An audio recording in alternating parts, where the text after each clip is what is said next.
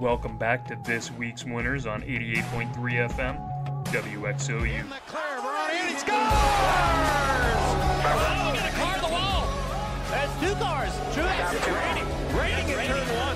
Max Verstappen wins the Austrian Grand Prix, and once again, he's crushed the opposition at the Red Bull Ring.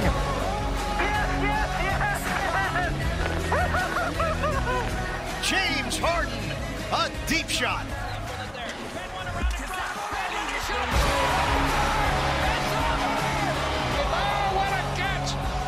Springer's doing it all tonight. William Carlson looking for his second short-handed goal in as many nights, and shot, score! What a goal! Through his own legs! It's over. The Bucks have done it. The long wait has ended after a half-century. The Milwaukee Bucks are NBA champions once again. Inside to T.J. Hawkinson. Touchdown, Lions. 5 seconds left in the game. Do you believe in miracles?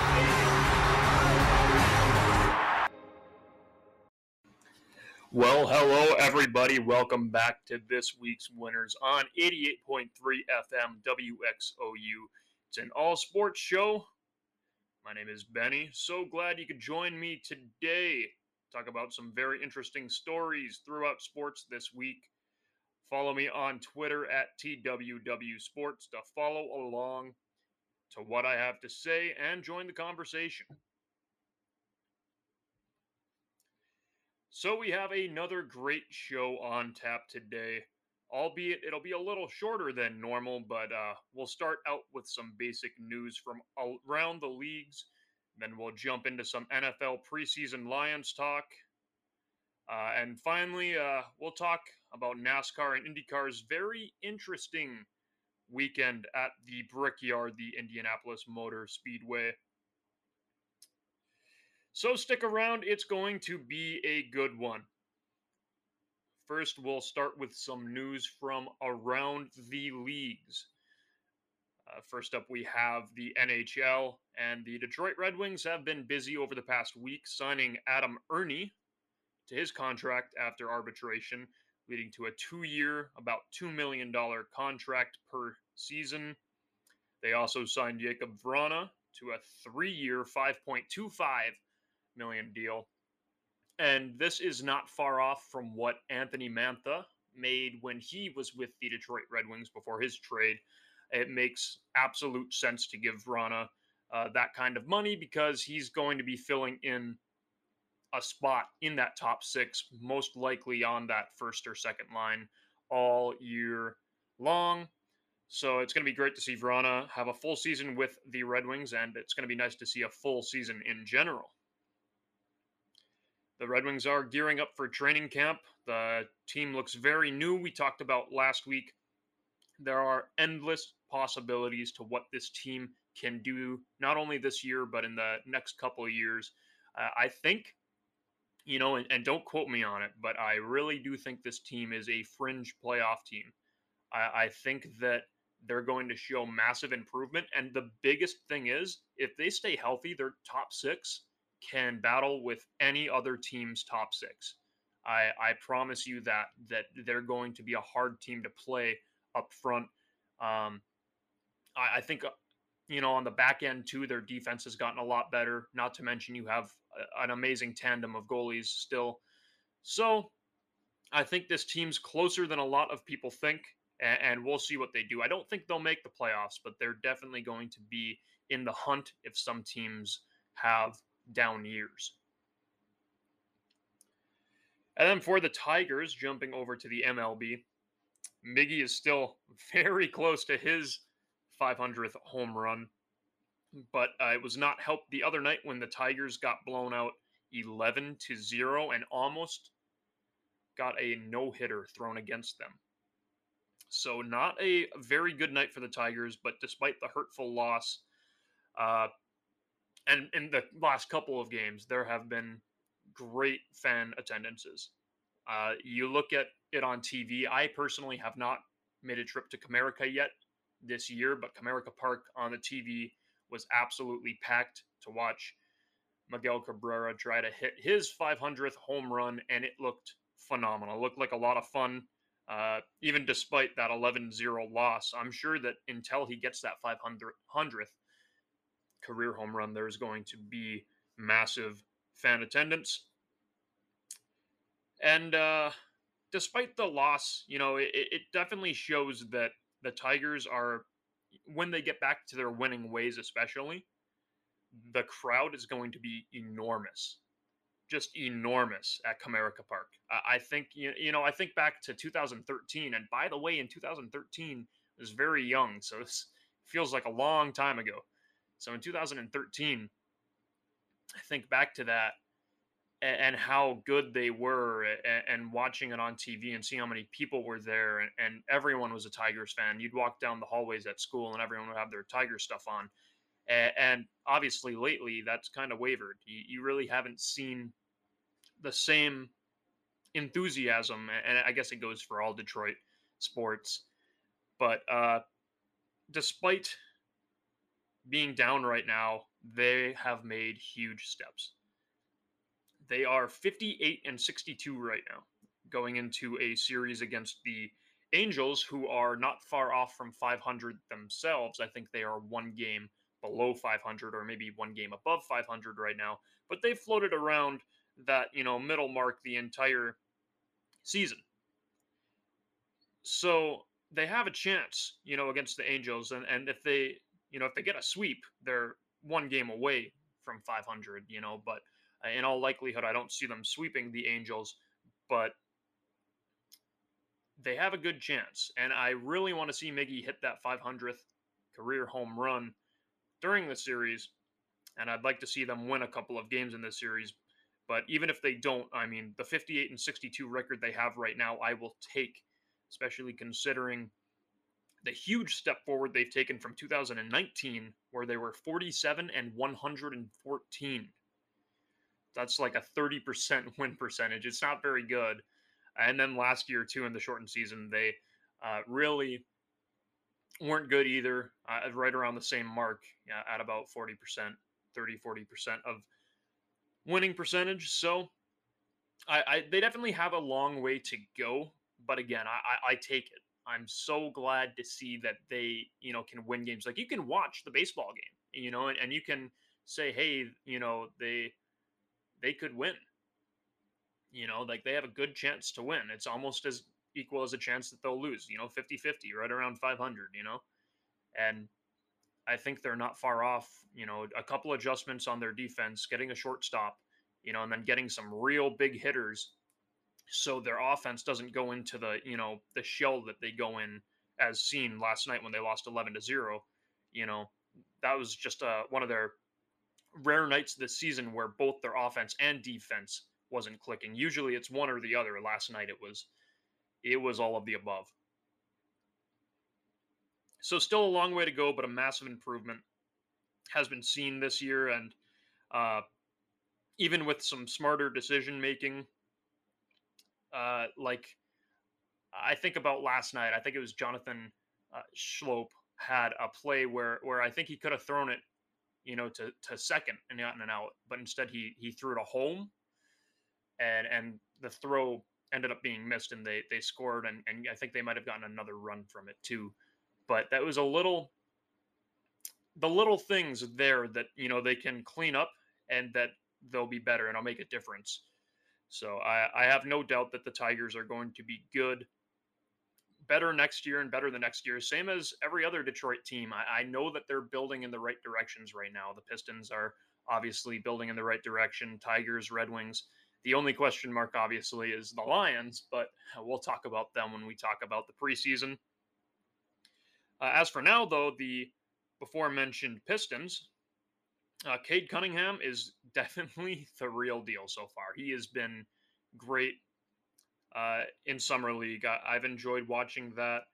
The Pistons certainly hope he's going to be their new ace, and he looks like he will be so far. I think Summer League has proven that he's going to, commit and make great steps to becoming better than he already is, too.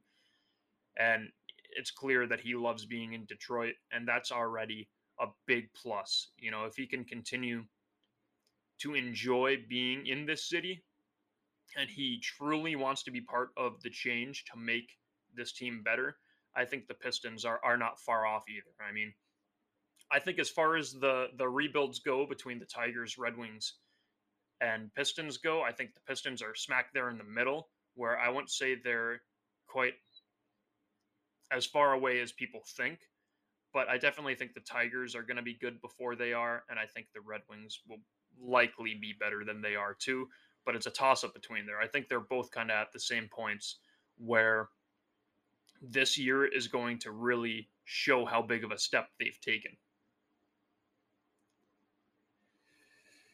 Other news from around the NBA, though, I saw the other day that Dennis Schroeder was traded to the Celtics on a one-year deal, so a change in scenery for him.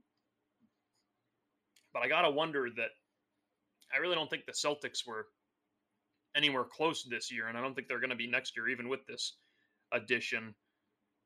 Other news too, the Clippers. This happened last night. I was actually at a movie when I saw this, and I was like, "Whoa, that's pretty big."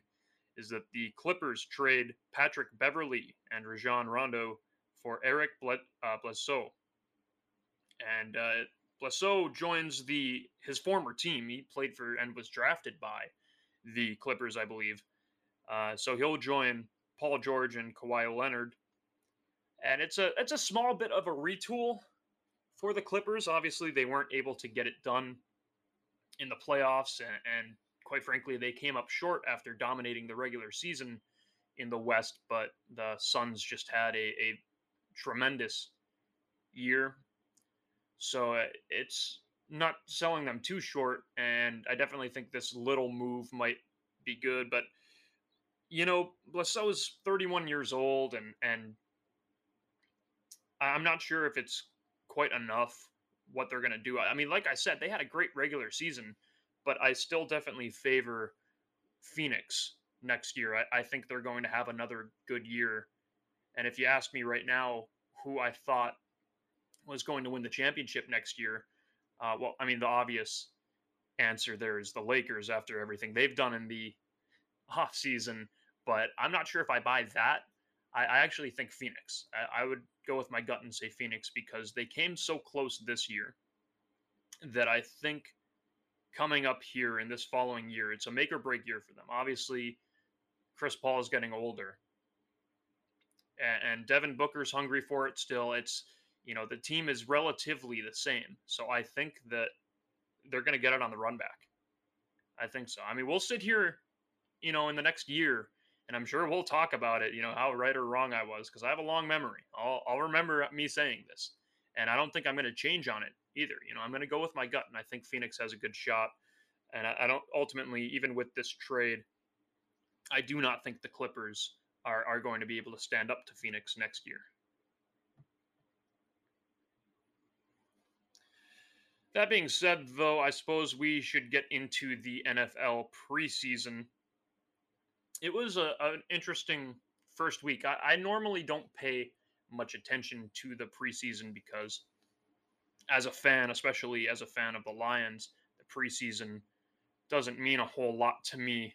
It's nice to see now because I'm paying much closer attention to prospects, and futures than I was before. But before, as just a fan watching the games, I held no interest because I know the past of the team where the preseason can look as promising as it possibly could, and then it'll all fall apart.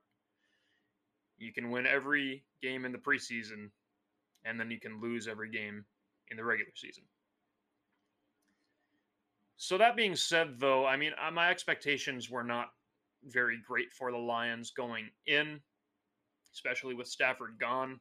I was interested and intrigued to see what Jared Goff had to offer, but ultimately, I mean, it was about as I expected. I am just glad that football is finally back for the long term, though.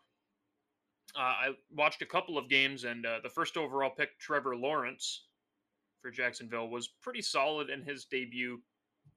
And the overall feeling I got from watching him was that he lacks calmness.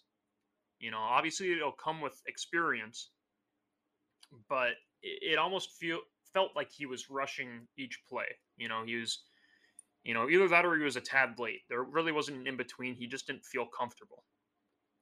And like I said, it'll come with experience.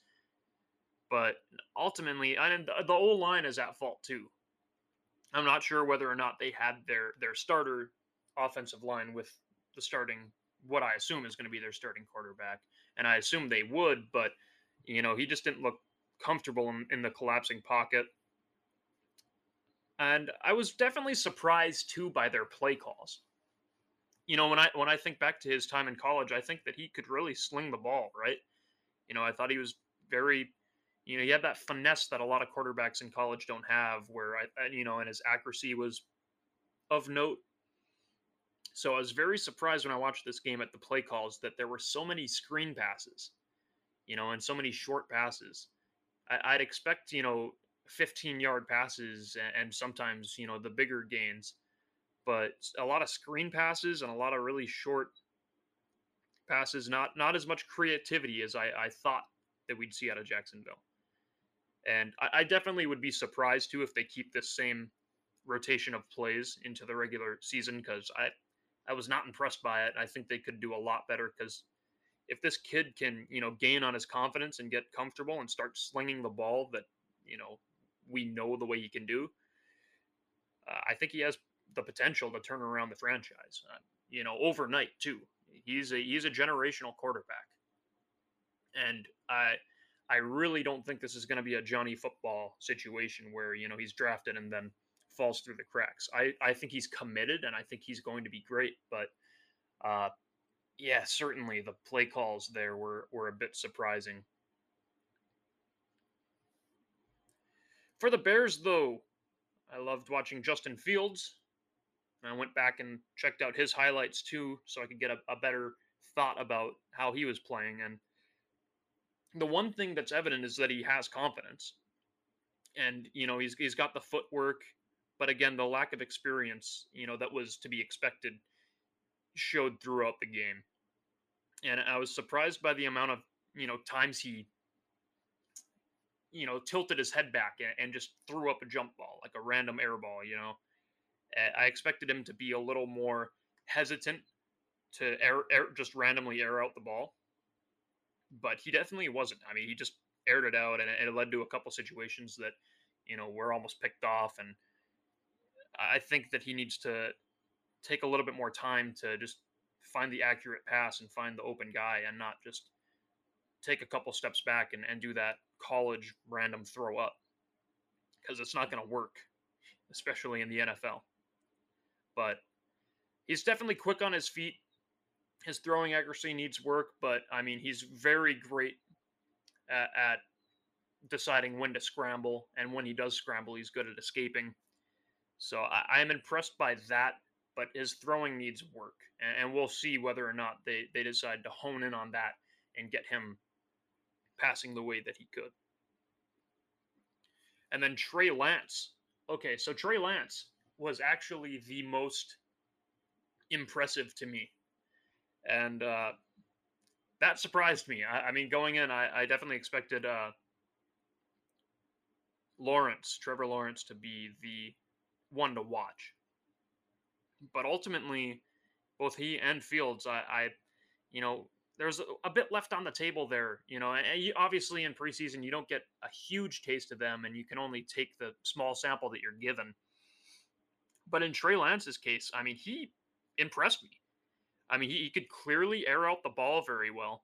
And in the first quarter, that was right away, he had the confidence that he sold the run so well on the play action that led to the touchdown in the first quarter. That was beautiful. And then he aired it out perfectly. The only thing that I saw on the play was that obviously he could have hit the runner in stride a little more, but the receiver, I forget who it was, clearly burned his defensive counterparts off the line, and he had enough time to kind of wait for the ball to get over him. But it was a beautiful play action pass, and he aired it out. Very long pass, great touchdown from him. And the rest of the game, for him was solid too. I mean, when he was given the time, which I knew that the offensive line for San Francisco was going to be very good. but when he was given the time in the pocket, he could find the perfect pass. And more often than not, he would, and he'd hit the target brilliantly. So, I mean, by far, he had the best accuracy out of any of the rookie quarterbacks so far. And overall, I think he's been the best rookie out of week 1.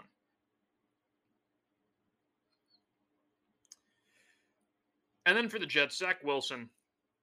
So he's very calm, and he's definitely level-headed, and that's the number one thing that I took from him that, some of the other 3 didn't have. And that obviously the Jets O-line is not the best, so I was kind of surprised that he had that calmness. I think he was consistent on finding the best play available, the best throws available, but I think he got much smaller of a sample size than anyone was expecting. He didn't play a ton in week 1, so hopefully he gets more reps this coming week, and I expect he's probably going to have the most improvement as the season progresses, because that Jets franchise is depending on him to make that step. And obviously Jacksonville is for Trevor Lawrence too, but Zach Wilson is kind of more of a question whether or not he's going to be able to step up to the plate. And he definitely has the work ethic to do so. He was calm in this game, showed it. So hopefully we get more of a sample size this coming week so I can decipher a little more about him. And then for the Detroit Lions. So the Detroit Lions handed their fans a heartbreaking loss in week 1 of the preseason. And that's about the most Lions thing you can do. They weren't able to stop the running game on defense. The same problem as last year. I mean, the run game for the other team, we make them look like all-stars. And Jared Goff, it's unfair for Jared Goff because he is put up against Matt Stafford, right? Everything he does for this entire year is going to be compared to what Matt Stafford did last year and what he did throughout his career in Detroit. But the truth of the matter is Goff and Stafford are 2 entirely different quarterbacks with 2 entirely different styles. Whereas Stafford loved to go to the air game, and he could air it out and throw deep, and he can throw on the run, he can throw cross-body. I mean, you look at the players for the Rams right now that are talking about playing against Stafford on defense, and they're talking about, like, he's making throws that they've never seen before, and that the defense could never expect in practice, where they have a basic understanding of the playbook. And Matt Stafford's making these throws that they would never expect. For Jared Goff, I mean, he's a very average quarterback. And I think people are going to see this year just how good Matt Stafford really was, and that, the people of Detroit who know he's one of the greatest, it's going to show this year. But for Jared Goff, it's unfair that he's going to be compared to Stafford, because ultimately he's just not as good. And where Stafford can throw it deep downfield, Goff isn't going to be able to do that. Like, he can't get under the ball anywhere close. I mean, Stafford could throw it downfield without any effort. And Goff is going to stick to short passes. And we saw a taste of that, where, he's going to have a different set of plays completely. So, and the offensive line wasn't very good either, so he didn't have time. Our running game was inconsistent. And the biggest surprise from the game, actually, was when David Blau got a chance to come in. I thought he played good. I thought that he had some great passes. I thought he was throwing better than Goff was all game long. But to be fair, by the time David Blau got in, I mean, you're against some pretty deep prospects in the pool. So I don't, he played good, but albeit it was against a lower tier defense. So I don't think it's super comparable, but Jared Goff Wasn't anything impressive, but he's about where I expected him to be and where I expected the Lions offense to be in general. Swift was out, so we didn't get a look at him. And hopefully this week we can see some more out of the Lions and see if their offense has a little more capability or if it's going to stay right around this mark, which I expect. And as for the game, though, the heartbreaking loss, I mean, they battled close all game. Obviously, the Bills had a ton more yards, but the Lions were somehow able to come up in the red zone most of the time and keep them to either a field goal or get a turnover. But the Bills had a ton more yardage than the Lions had all game. And then the Lions took a late lead, like 15-13, and the Bills came down in the last minute, kicked a field goal. So ultimately a heartbreaking loss, but it is just preseason, and I don't think anyone's expectations are huge. So going forward, I think that as long as they win 4 or 5 games, I think that overall this year is going to be a win.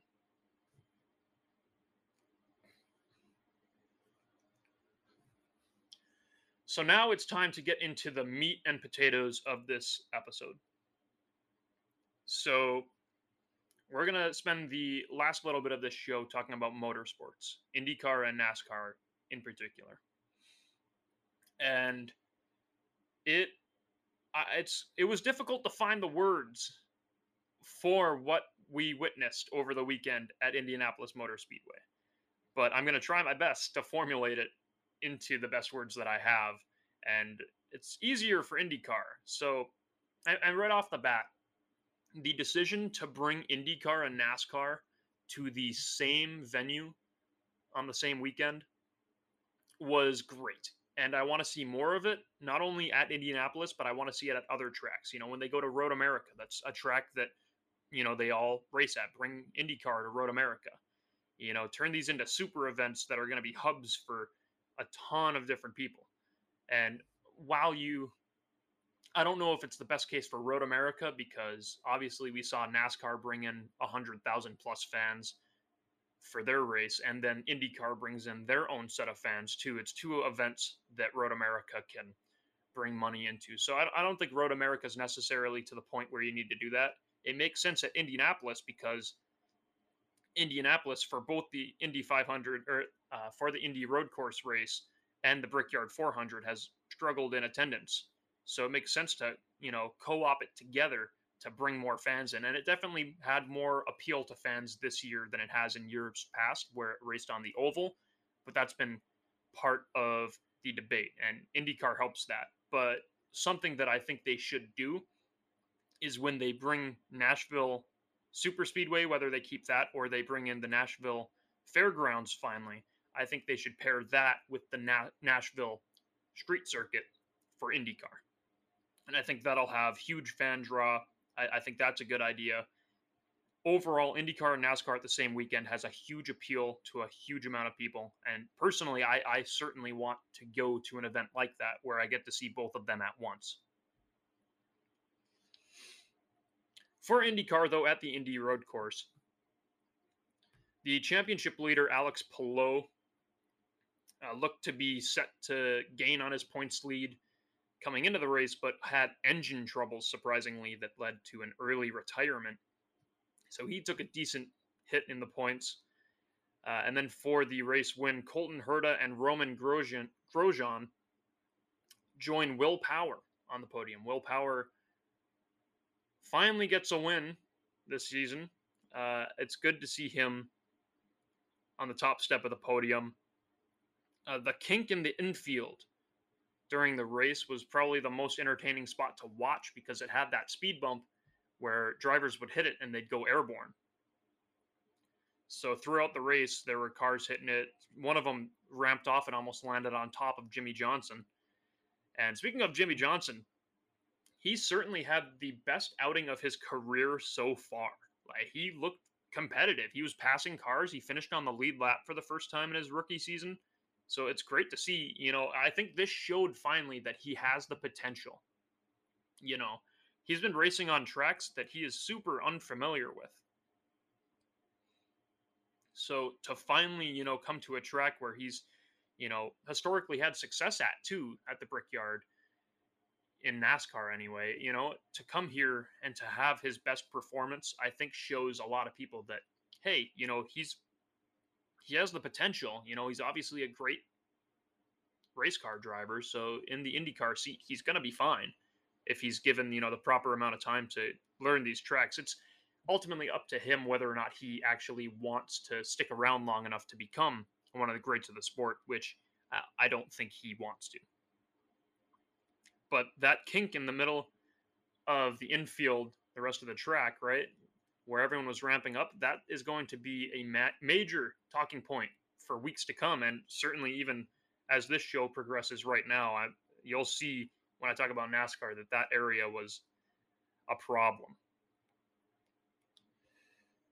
Alex Albon was also in attendance, which led to speculation over him coming to IndyCar, an entrance for him into the series anyway.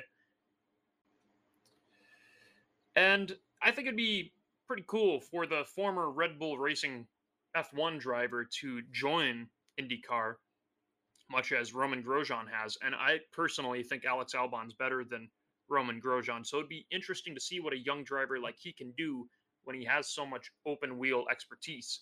I'd like to see him go to IndyCar, maybe go to Arrow McLaren.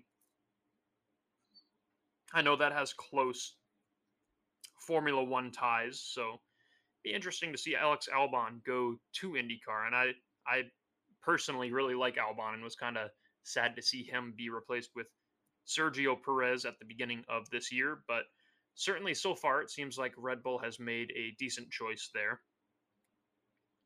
The IndyCar race was definitely solid, but overall I think it was the event, the pairing with NASCAR that got people talking about it. And IndyCar too, I mean, hasn't had the same popularity that it has had, in the past. I think the Indy 500 is still regarded as one of the biggest races in the world, right? But outside of that, a lot of people don't really pay much attention to IndyCar anymore. So obviously IndyCar wants to grow as a series, and pairing it with NASCAR as NASCAR, reinstates itself as one of the major sports in North America, I think is a good idea because they can grow off each other and they can create one large fan base. As for NASCAR, though, where we're going to spend the rest of this episode, there was a huge debate going into this race over ending the tradition and ending the crown jewel race of the oval, the Brickyard 400 on the actual oval. And you add the pairing with IndyCar to the weekend, and you had a lot of people talking about this coming in. And there were a lot of drivers who were like, man, I don't want to, I'd rather have the oval. I mean, Kyle Busch wanted the oval. Everyone wanted the oval, it seemed. There were some drivers, Joey Logano, and Martin Truex Jr., who were just kind of like, yeah, it is what it is. And NASCAR kind of had to do the thing where they put the drivers' opinions aside and do it based on what they need to do, because it's no secret that the racing at Indianapolis Motor Speedway has been horrible in years past. Just boring races, strung out races, and fan attendance there just has been poor. There hasn't been anyone going to that race, so it makes sense that they would want to try something different. And this became an appeal and got more people there than I think would have been if it was raced on the oval. It was definitely a solid weekend. Xfinity's race was fine there, and AJ Allmendinger ended up coming second to Austin Cindric. So that was good for Xfinity. It was a good race as far as that went. And the rest of the weekend was very solid until it was turned into one of the biggest disasters I've seen in NASCAR in about the course of 10 laps. So before we get into it, though, let's talk about the results. So the top 10. In 10th was Ryan Newman. And I remember when I turned on this race, he was in 37th. 36th or 37th. He was at the tail end of the lead lap. He had damage to his car that hung out and made his rear like a parachute. So he was very slow. He ends up finishing 10th. And the rest of the top 10 is chaotic too. Austin Cindric finished 9th after a spin. In 8th was Justin Haley in the Spire Motorsports 77, which is bizarre because that car does not have any speed in it. In 7th was Eric Jones, a good result for him. In 6th was Kurt Busch. 5th was Matt DiBenedetto. And in 4th, Chase Elliott.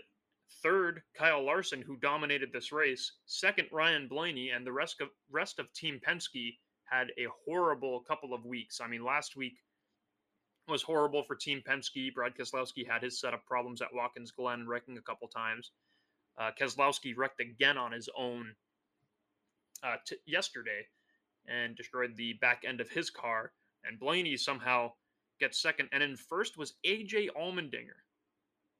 Just a huge win for AJ Allmendinger and Matt Collig's racing team, which is going full-time next year. I don't think they would have ever expected to get a win this year. And Matt Collig was almost in tears in the victory celebrations, but it was great to see them get the win.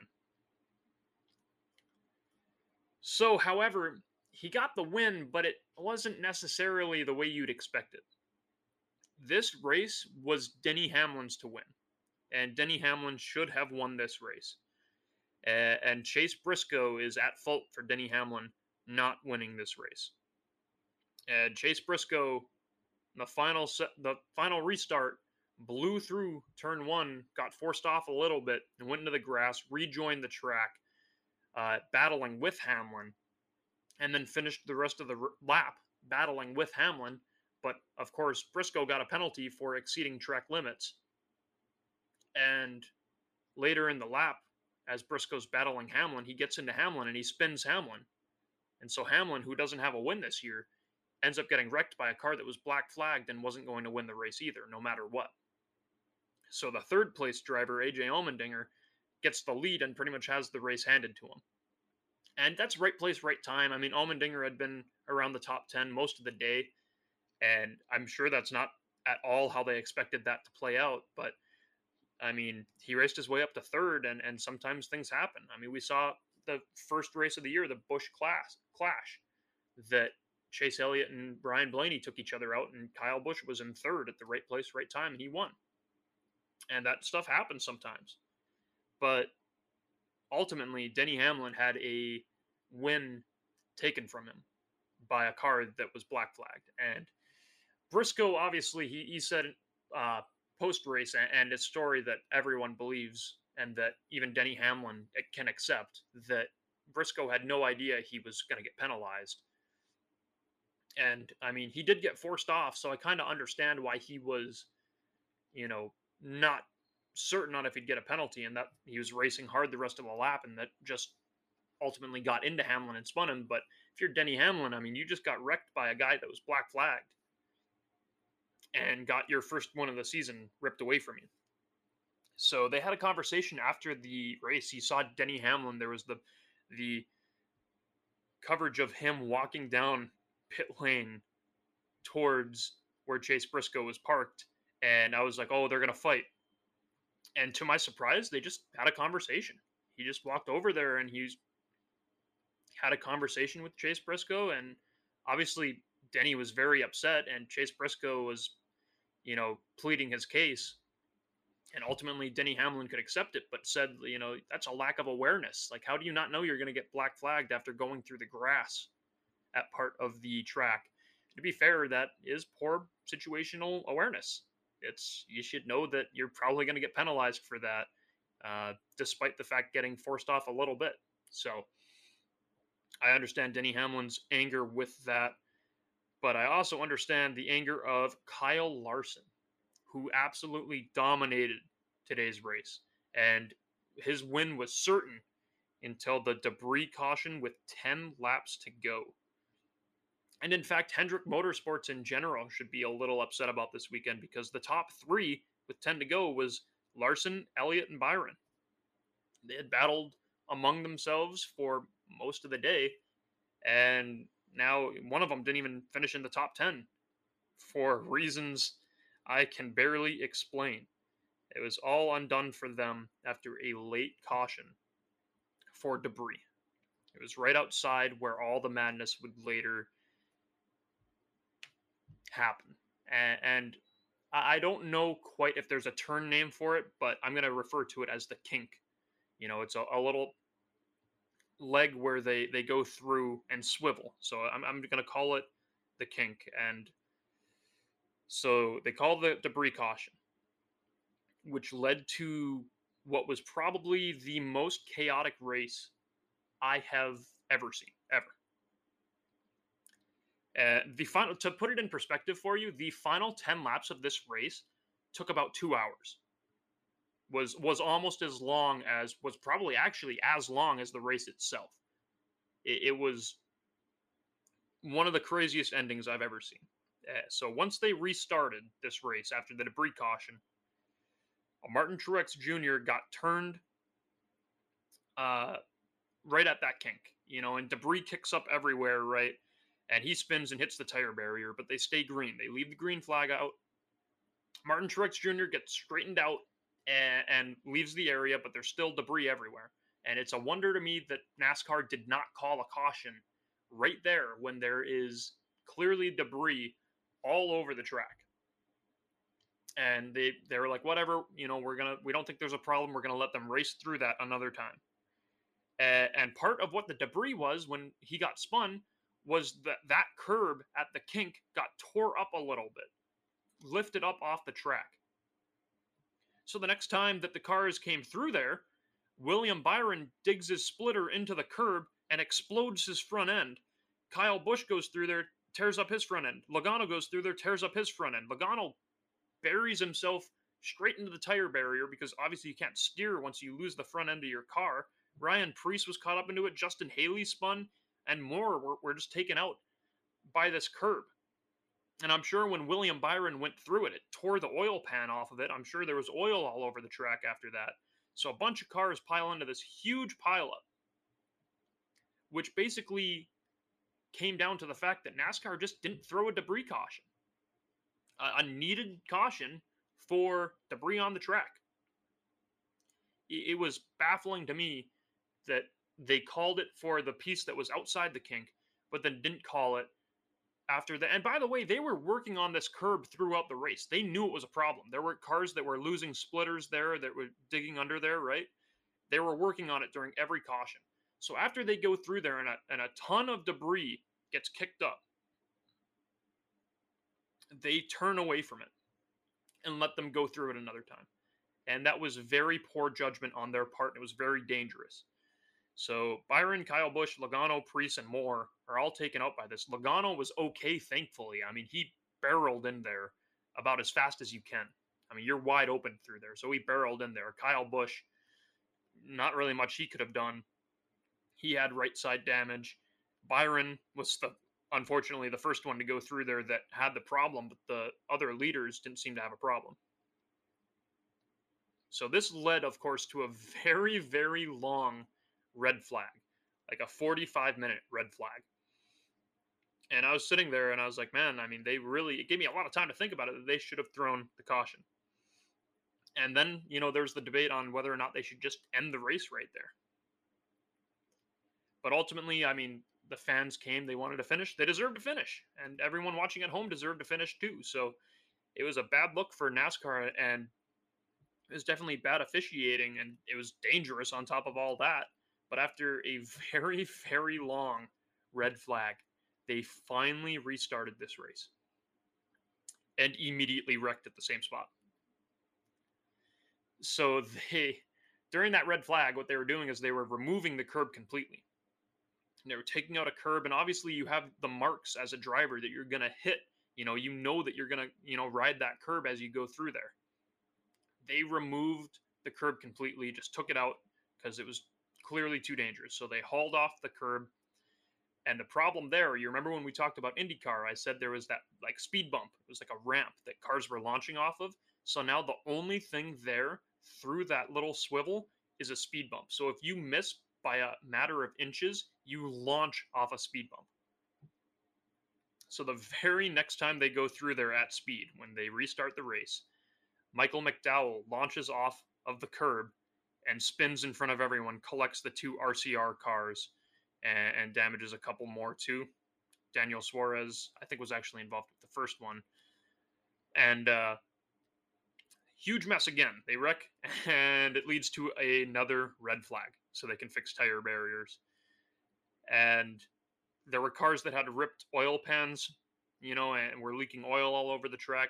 They went and they poured Speedy Dry all over the track after these 2 accidents. And it looked horrible. It looked like someone took a big bag of flour and poured it all over the track. And when they go through there, it's just a bunch of dust and you can't see anything. So I thought that was going to lead to some problems, visibility problems like at Bristol Dirt and at COTA. But ultimately, it led to that big speed bump being a problem, taking out a couple more drivers. In that wreck, Bubba Wallace, he knew he was going to miss the corner. He shot through there at speed like a torpedo, just went right through there. And he somehow, it was amazing to watch him avoid everyone, but ultimately had a stop and go penalty for shooting through the corner. And that was the extent of the chaos that led to another restart. Then, of course, the business with Hamlin and Briscoe happened, where Briscoe spun Hamlin and Briscoe went off track, leading to Allmendinger and Matt Collig's first win at the Brickyard. And it was redemption for Allmendinger after losing his Xfinity Series race the last day. I mean, I'd say winning a Cup Series race is well worth it. But very bad look for NASCAR. So, with all of that unpacked now, what I thought of the race. So, like I said, it was a good race up until 10 laps to go. When they threw that debris caution, I was like, oh, cool, we're going to get an exciting finish. I would have never imagined, it would take 2 hours to finish the last couple laps. And it was funny. And they had to switch the coverage from regular NBC to NBC Sports Network. And, it just became a mess as it progressed. It got worse and worse for NASCAR, and they were put into worse and worse situations. My personal take on it is I never wanted them to leave the oval. I understand why they did. I understand that track attendance, was at an all-time low. They used to pack the stands for the Brickyard. But ultimately, these cars just didn't race very well, and the long straightaways just led to single file racing, the flat corners, single file racing, It left a lot to be desired, and I understand the want to change. And the road course, to be fair, was very clean. It was fine until the end. But even without this mess and even without the wrecks, I still would have preferred the oval. And I get the attendance problems, but I think that this is one of the instances where it's just that track means so much to the drivers and is such a great tradition that I think they could have found other ways to make the oval more appealing, whether that was bringing IndyCar and letting them race the road course at the same weekend, or whether that was creating a new package where the stock cars race a little better on the oval itself. I think they could have done a couple more things that would have, drawn interest before doing this. And I like the oval. I got to see the oval in 2016. I went there with my dad, and it was, I liked it in person. I thought it was cool. It had a good ending, a couple of late wrecks that were very surprising. I didn't mind it at all. That was a very good race. And the drivers loved the track. I like the oval, and that's my opinion. There's, obviously there's people who enjoyed the road course, even with the chaos, and they loved it, and they think that it should be a thing for years to come. I think the IndyCar NASCAR thing should be a thing for years to come. But personally, I prefer the oval, and I want to see them back at the oval. And some drivers agree too. After the wreck that Austin Dillon was caught up in, he said that they should certainly be out there on the oval. Kyle Busch this morning, posted a picture with his son where he was saying, "Can you believe there's a perfectly good oval out there? Believe it or not, there is." And he's got a point. Daniel Suarez this morning posted a tweet that said, all NASCAR drivers and all NASCAR, everyone involved with it, should be embarrassed with themselves at what is supposed to be the top level of auto racing. And he's got a point. I mean, it was pretty embarrassing. I mean, people loved the chaos, and that's why they enjoyed it. But ultimately, it was kind of embarrassing. It was very messy for what you expect professionals to be at. So, and it was indeed a mess, but that's also what made it so polarizing. Chaos is what helped NASCAR form its popularity in the early 2000s. And that was chaos. This entire, end of the race was chaos. So there's the traditional fans that, hated it and were like, this isn't what racing's supposed to be. And then there were, the newer fans or the casual fans that were like, that's awesome. We all have those friends, that love watching racing because they want to see a wreck. Well, you got plenty of that. So it was very polarizing. Fans were, either loved or hated it. And then drivers were either unfazed or, very unhappy. You see Joey Logano, after getting taken out by the curb, he was like, yeah, it is what it is. He was casual about it. Like it happens. But there are other drivers, that even didn't get caught up in wrecks that were like, I hated this. I want to be back on the oval. This chaos got people talking about NASCAR. And NASCAR has needed for years to, have some relevance and have people talking or tweeting or, anything about them, right? And because this ending of the race was so unpredictable, it became a perfect disaster for them. Where you have an unusual amount of people tweeting about them. You have an unusual amount of people tuning into YouTube to watch their highlights, to see the mess themselves. And this is literally a car crash that you can't look away from. It becomes that kind of situation. So while NASCAR may not want to be at the center of controversy all the time, it has gotten new people to take a look at it that I don't think would have looked at it had it not happened. So it's a lot like, your local short track or your local race at the fairgrounds when you go to the fair. There's people who don't necessarily care for racing that go there because they're like, man, I want to see a wreck, or man, I want to see some rivalries or people slamming doors, right? It's that kind of mentality, but very extreme. So obviously there's going to be people who don't like it. I'm teetering on the line where it's like, I don't really like the idea of people getting hurt, and being unsafe. And I think that was unsafe. But there's going to be the people that are like, yeah, it's racing, it's always going to be unsafe. And things like this are interesting and they get people talking about it. So I understand that. Whether or not it's, good or not good is going to come down to the individual. It's what you think about it. I'm like I said, I'm right on the line. I think it's good for the sport that so many people are talking about it like this, but I also think that it's bad that, safety can become a concern. Where they can make safety better is where they should. They can, and that's on Indianapolis Motor Speedway too, on the track president, on the track group, that curb was unsafe.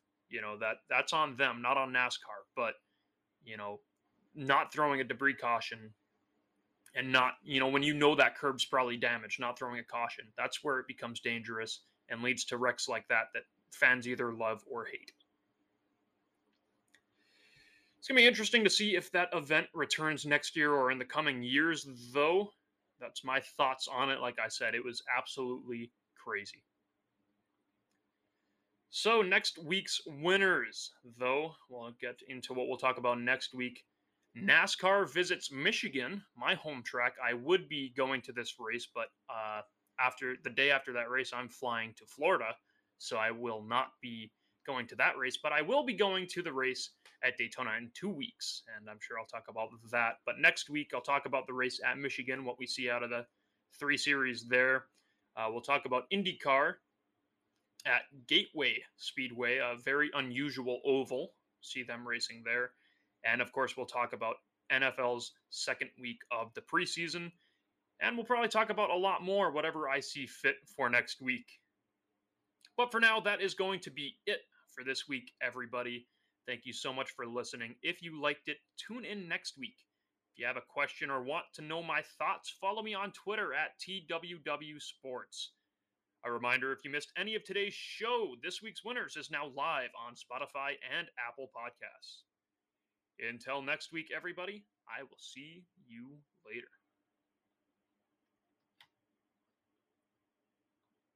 You've been listening to this week's Winners on 88.3 FM WXOU.